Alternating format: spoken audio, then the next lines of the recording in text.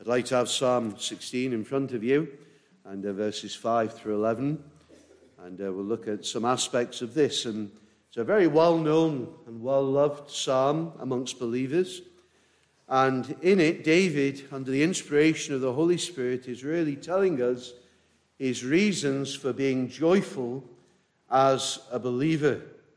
And looking over them, there are three in particular that I want to bring to your attention this morning. Reasons for his happiness and his joy in the Lord. And so to show you where we're headed, the first reason for his joy is because of what God is to him now in this life. That's the first reason. The second is due to what God will be to him when he faces death and when he enters eternity, something that he knew that he would have to do. In fact, all of us, friends, will face death in eternity. And then the third reason is the way that God will be the source of his joy forever, beyond death, beyond the grave, in that glorious eternity which lies at the end of history when Jesus Christ returns and a new heaven and a new earth appear. And so David is speaking of this blessedness, this happiness that he has. And friends, it is a good thing, and it is a good thing to know true joy as a believer, to rejoice in God. And it is important to remind ourselves, as the psalmist does here, that we are richly blessed if we have God this morning.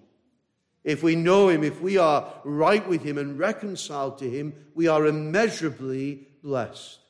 If we know the Savior, the Lord Jesus Christ, we are in such a privileged position. And all by the gracious kindness of our God. Now, it's important to say that this joy and happiness is not manufactured. It's not fake. It's not just in a moment. It's not just sentimentality either. You know, there are those who maybe just see church as being a pick-me-up, a boost for the week. Beyond that, you know, when you speak to folk, there still are those who think that, you know, religion and the idea of spirituality, well, that's a good thing, but it doesn't matter what religion you are as long as it works for you. The psalmist has got nothing to do with that type of idea. He's not being sentimental. He's not extolling the virtues of just any type of religion, anything but. In fact, in verse 4, you see the strength with which he refutes all other ways and religions. He absolutely refuses to have anything to do with other gods. He says in verse 4, their sorrows shall be multiplied who hasten after another god. Their drink offerings of blood I will not offer, nor take up their names on my lips. He wants nothing to do with any false religions or false gods. He will not go near their practices, their offerings, their ideas. He wants no association with any worship or religion which was not concerned with the living God and his truth. In other words, he wants the real thing. He's not interested in any substitute or man-made option. He wants the reality of knowing God. Now, there are those unbelievers, sometimes they can call themselves Christians, but they don't know the Savior, and they say, oh, well, there are many ways in which we can find God.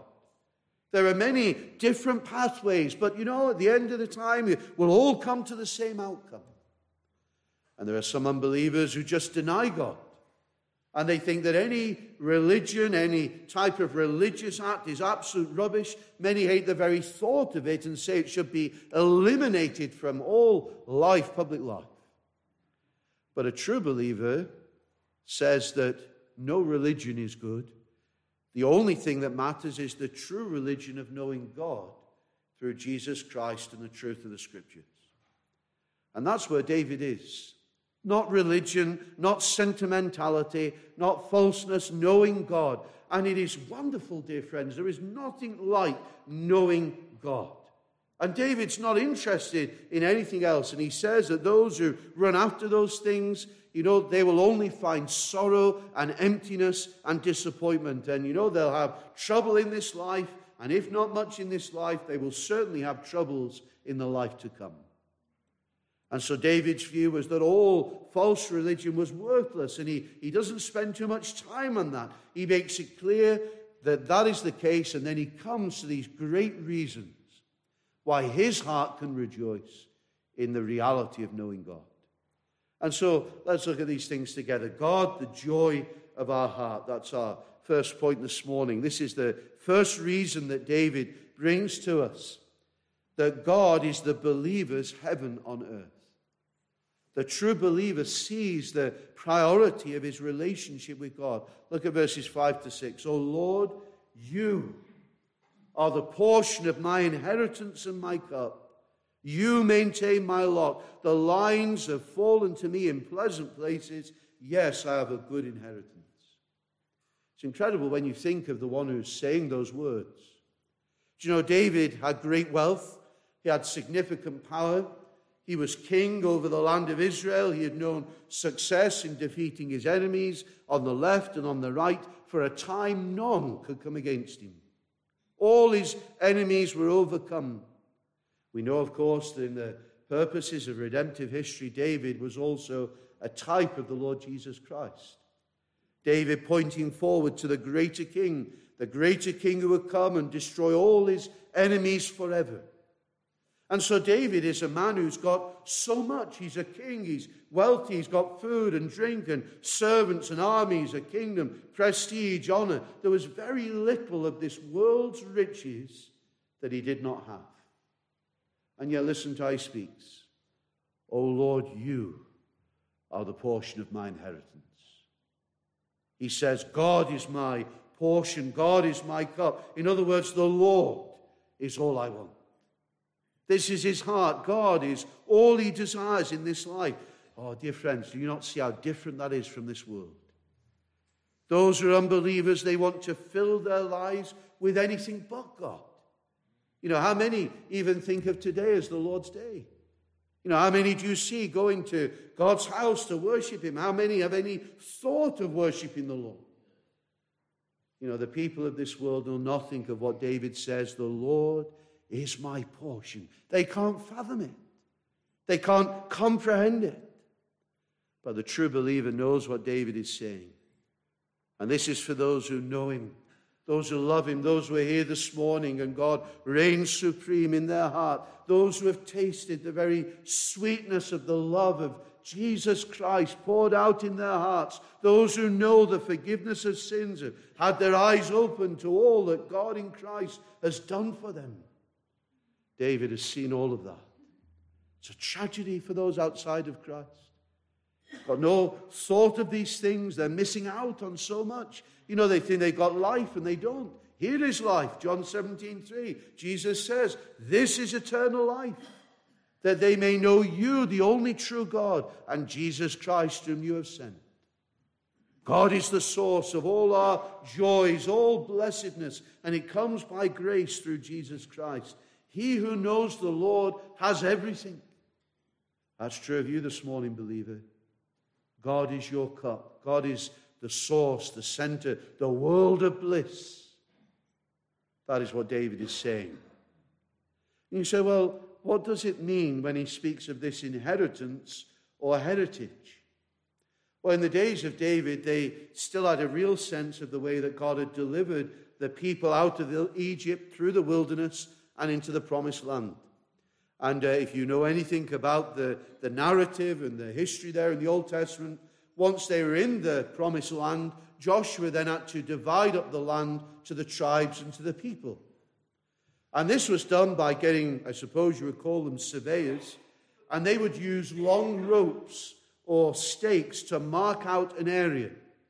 And they would give so much land to one tribe and so much land to another, and then that portion would be divided again, and it would be given to families and individuals, and so the land would literally be divided amongst the people.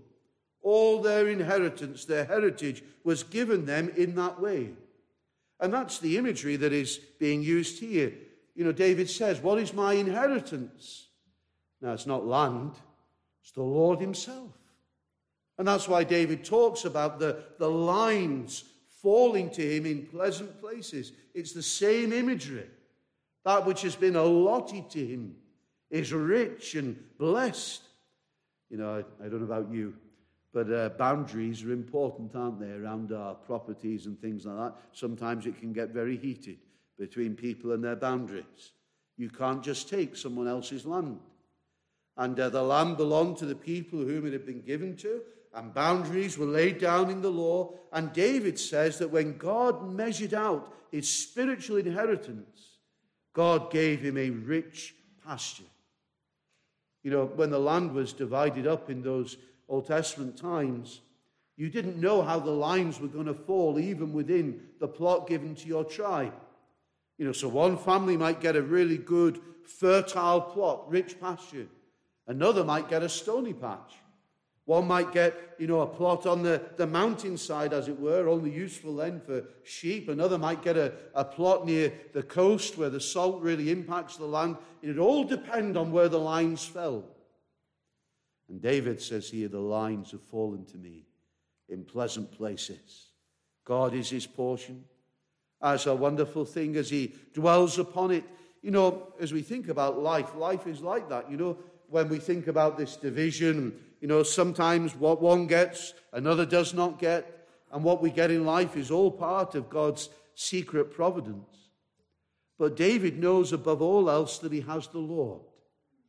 That he has that portion in the Lord. Whatever else he has or has not got, he has the very best of all. He has the choicest, the richest part to know God. And so David is saying that God is his heaven on earth. Believer, do you understand that this morning? Is that your experience? Were you able to sing those words with true meaning? To feel thy power, to hear thy voice, to taste thy love is all my choice. You know, we may have things, we may have money, we may have relationships, qualifications, family, friends, we may not.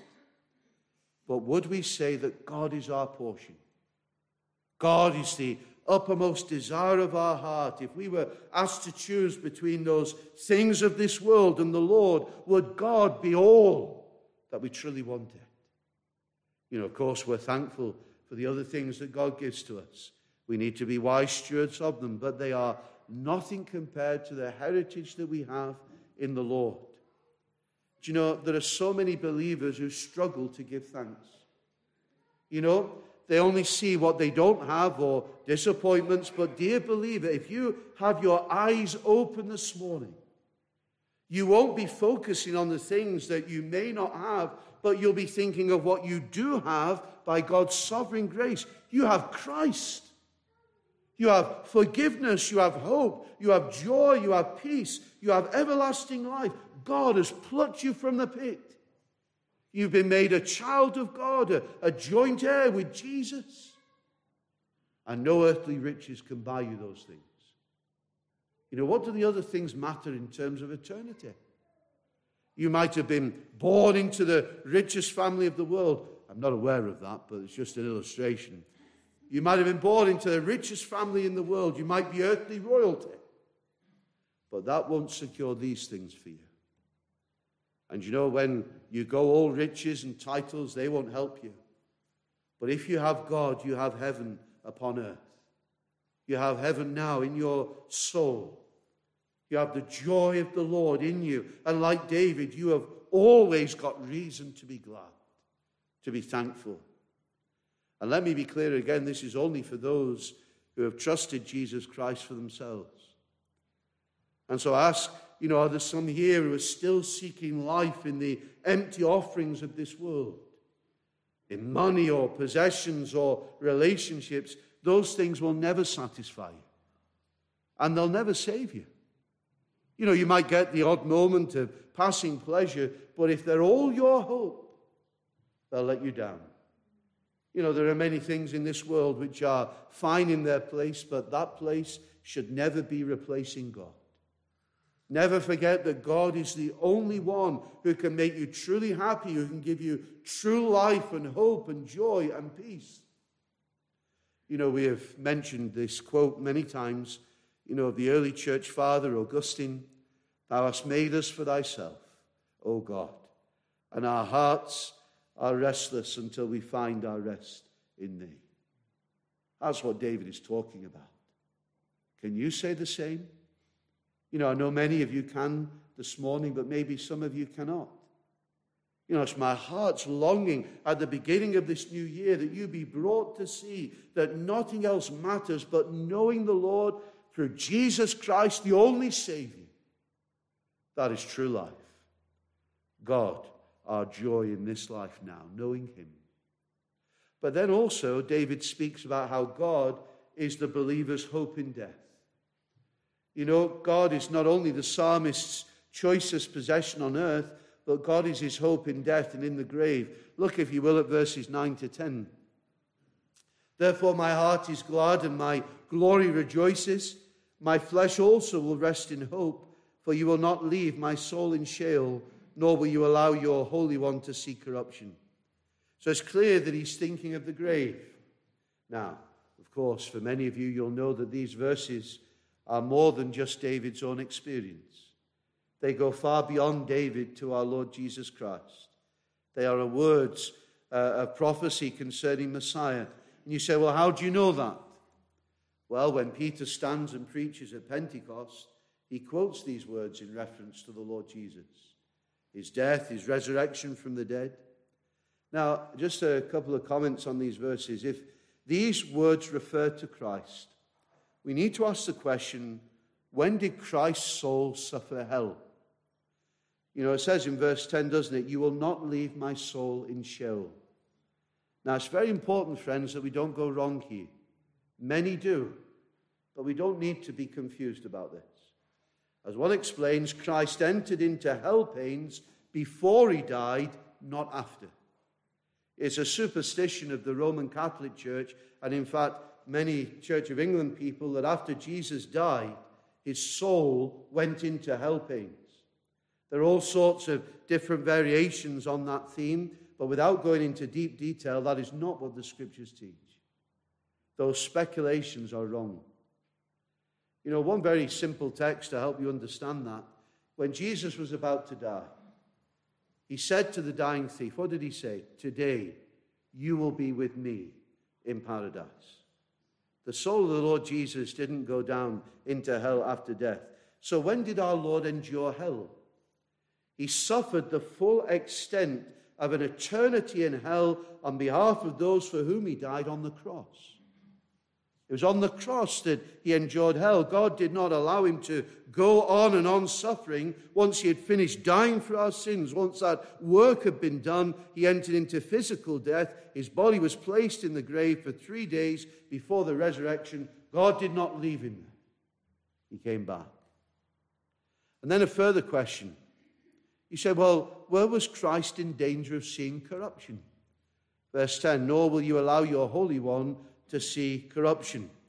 At what point in his experience was the Lord Jesus in danger of seeing corruption?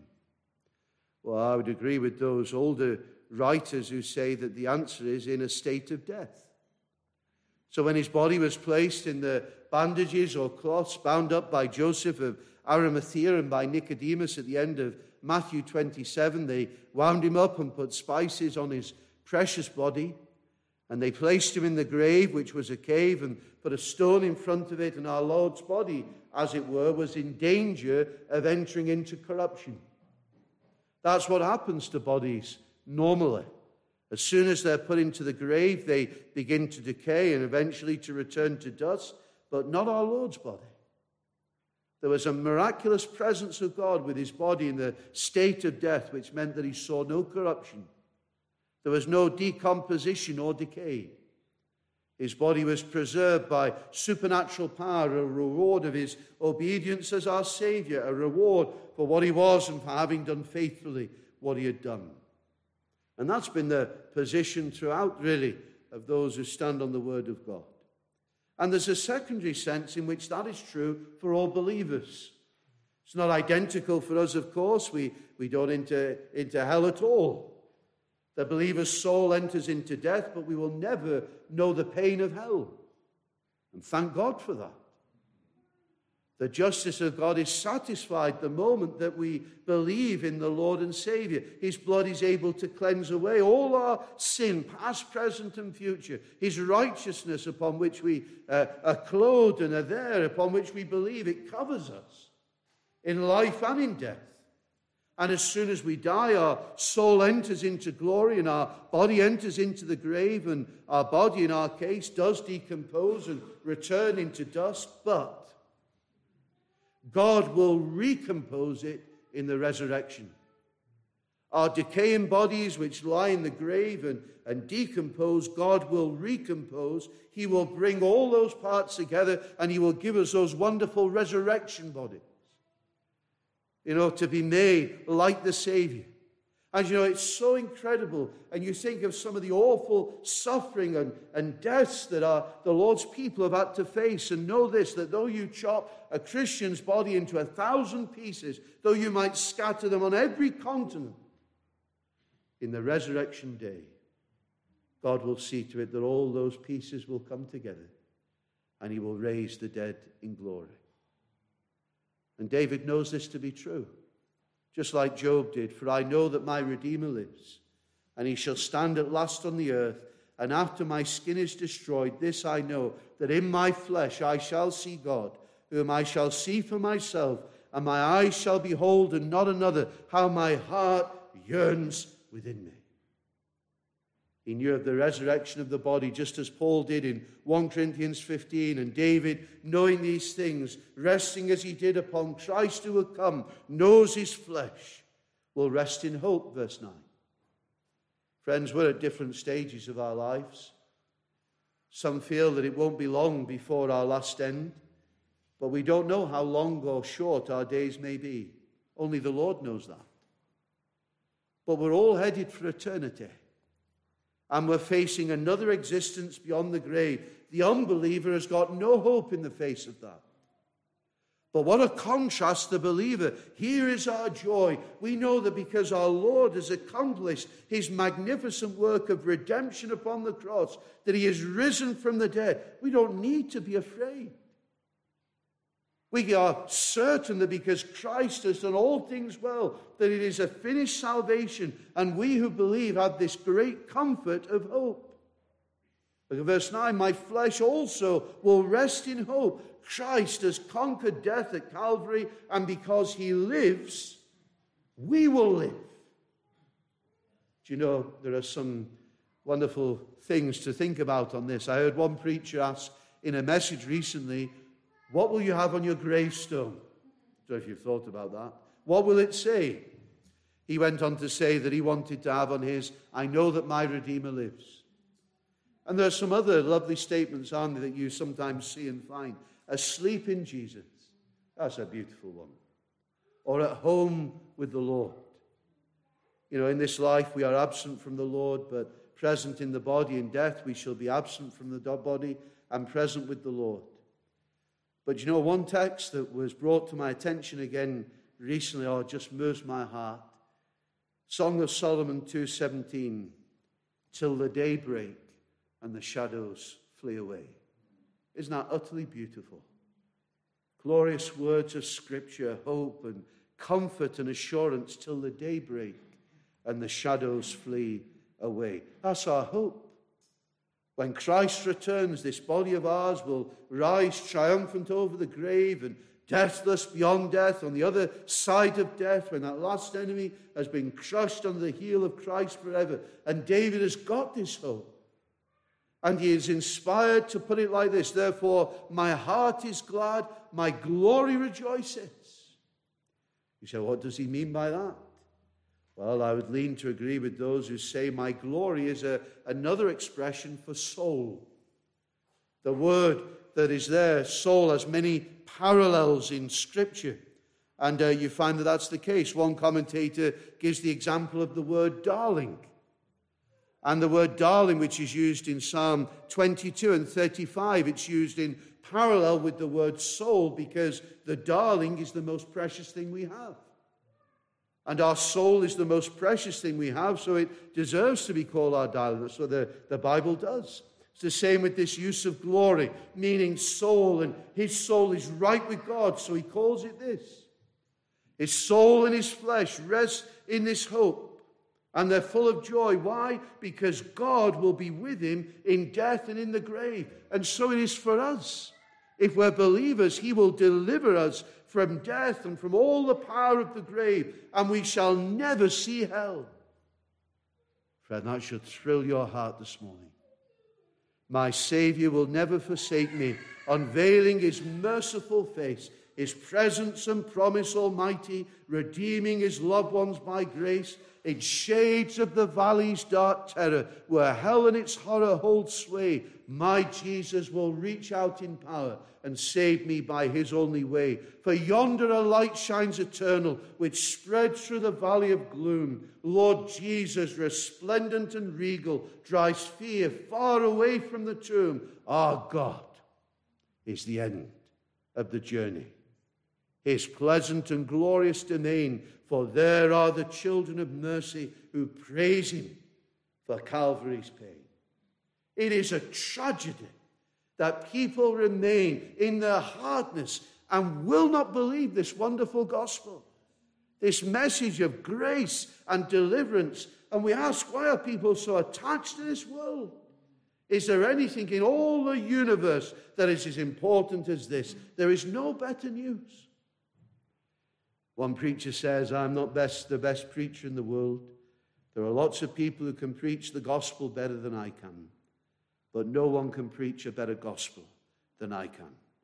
And God will bless that. It's all here.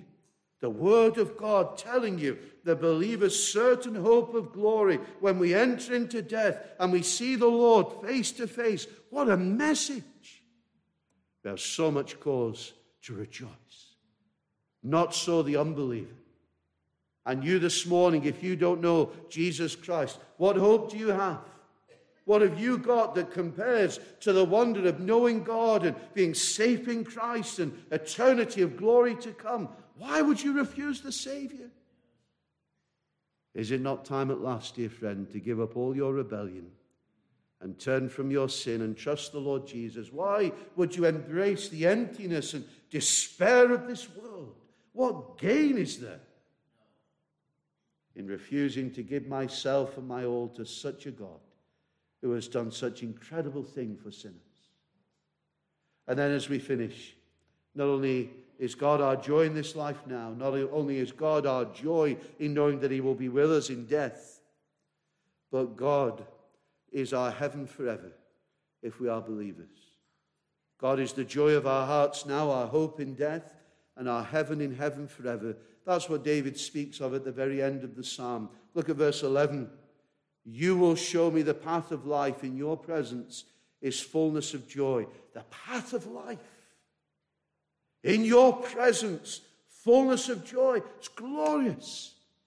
And he's talking about heaven in that final manifestation when the Lord returns. At your right hand there are pleasures forevermore. The right hand of God. The place of honor. Now, of course, we know that our Lord is already there.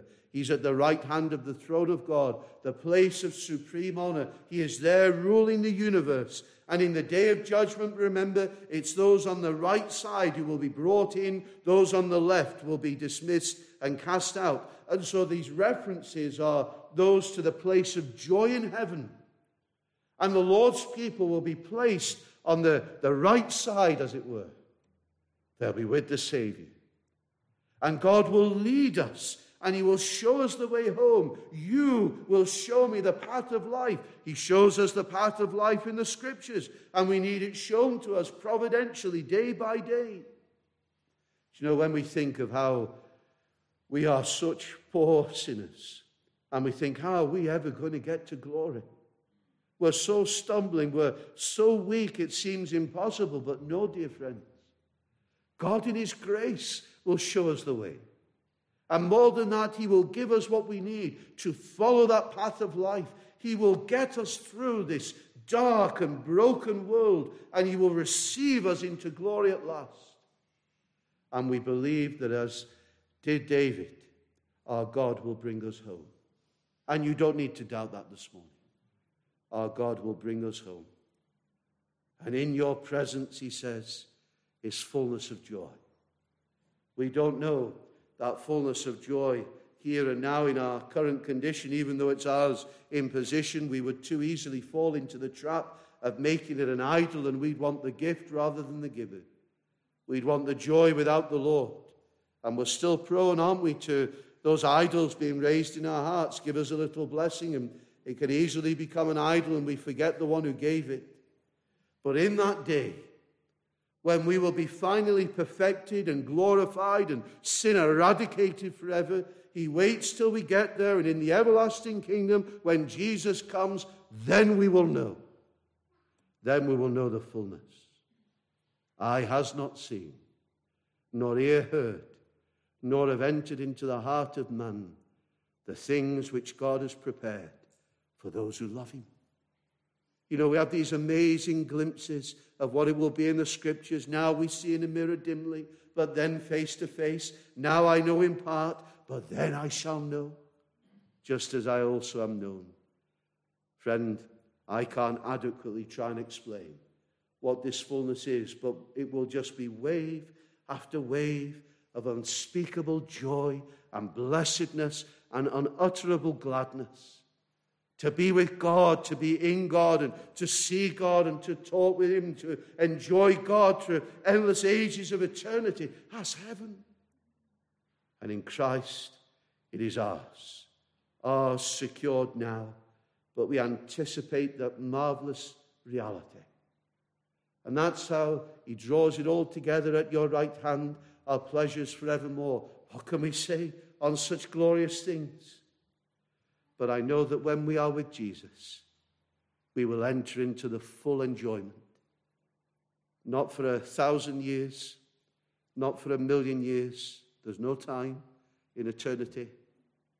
Forever. Everlasting. The believer will be consumed in the glory of the Lord. How can we not be a rejoicing people this morning? And if these things don't stir your heart, I don't know what will. Do you have this hope? Friend, you can, if you cast yourself on Jesus Christ. May it be that we're able to sing together forever with the Lord. Amen. So let it be.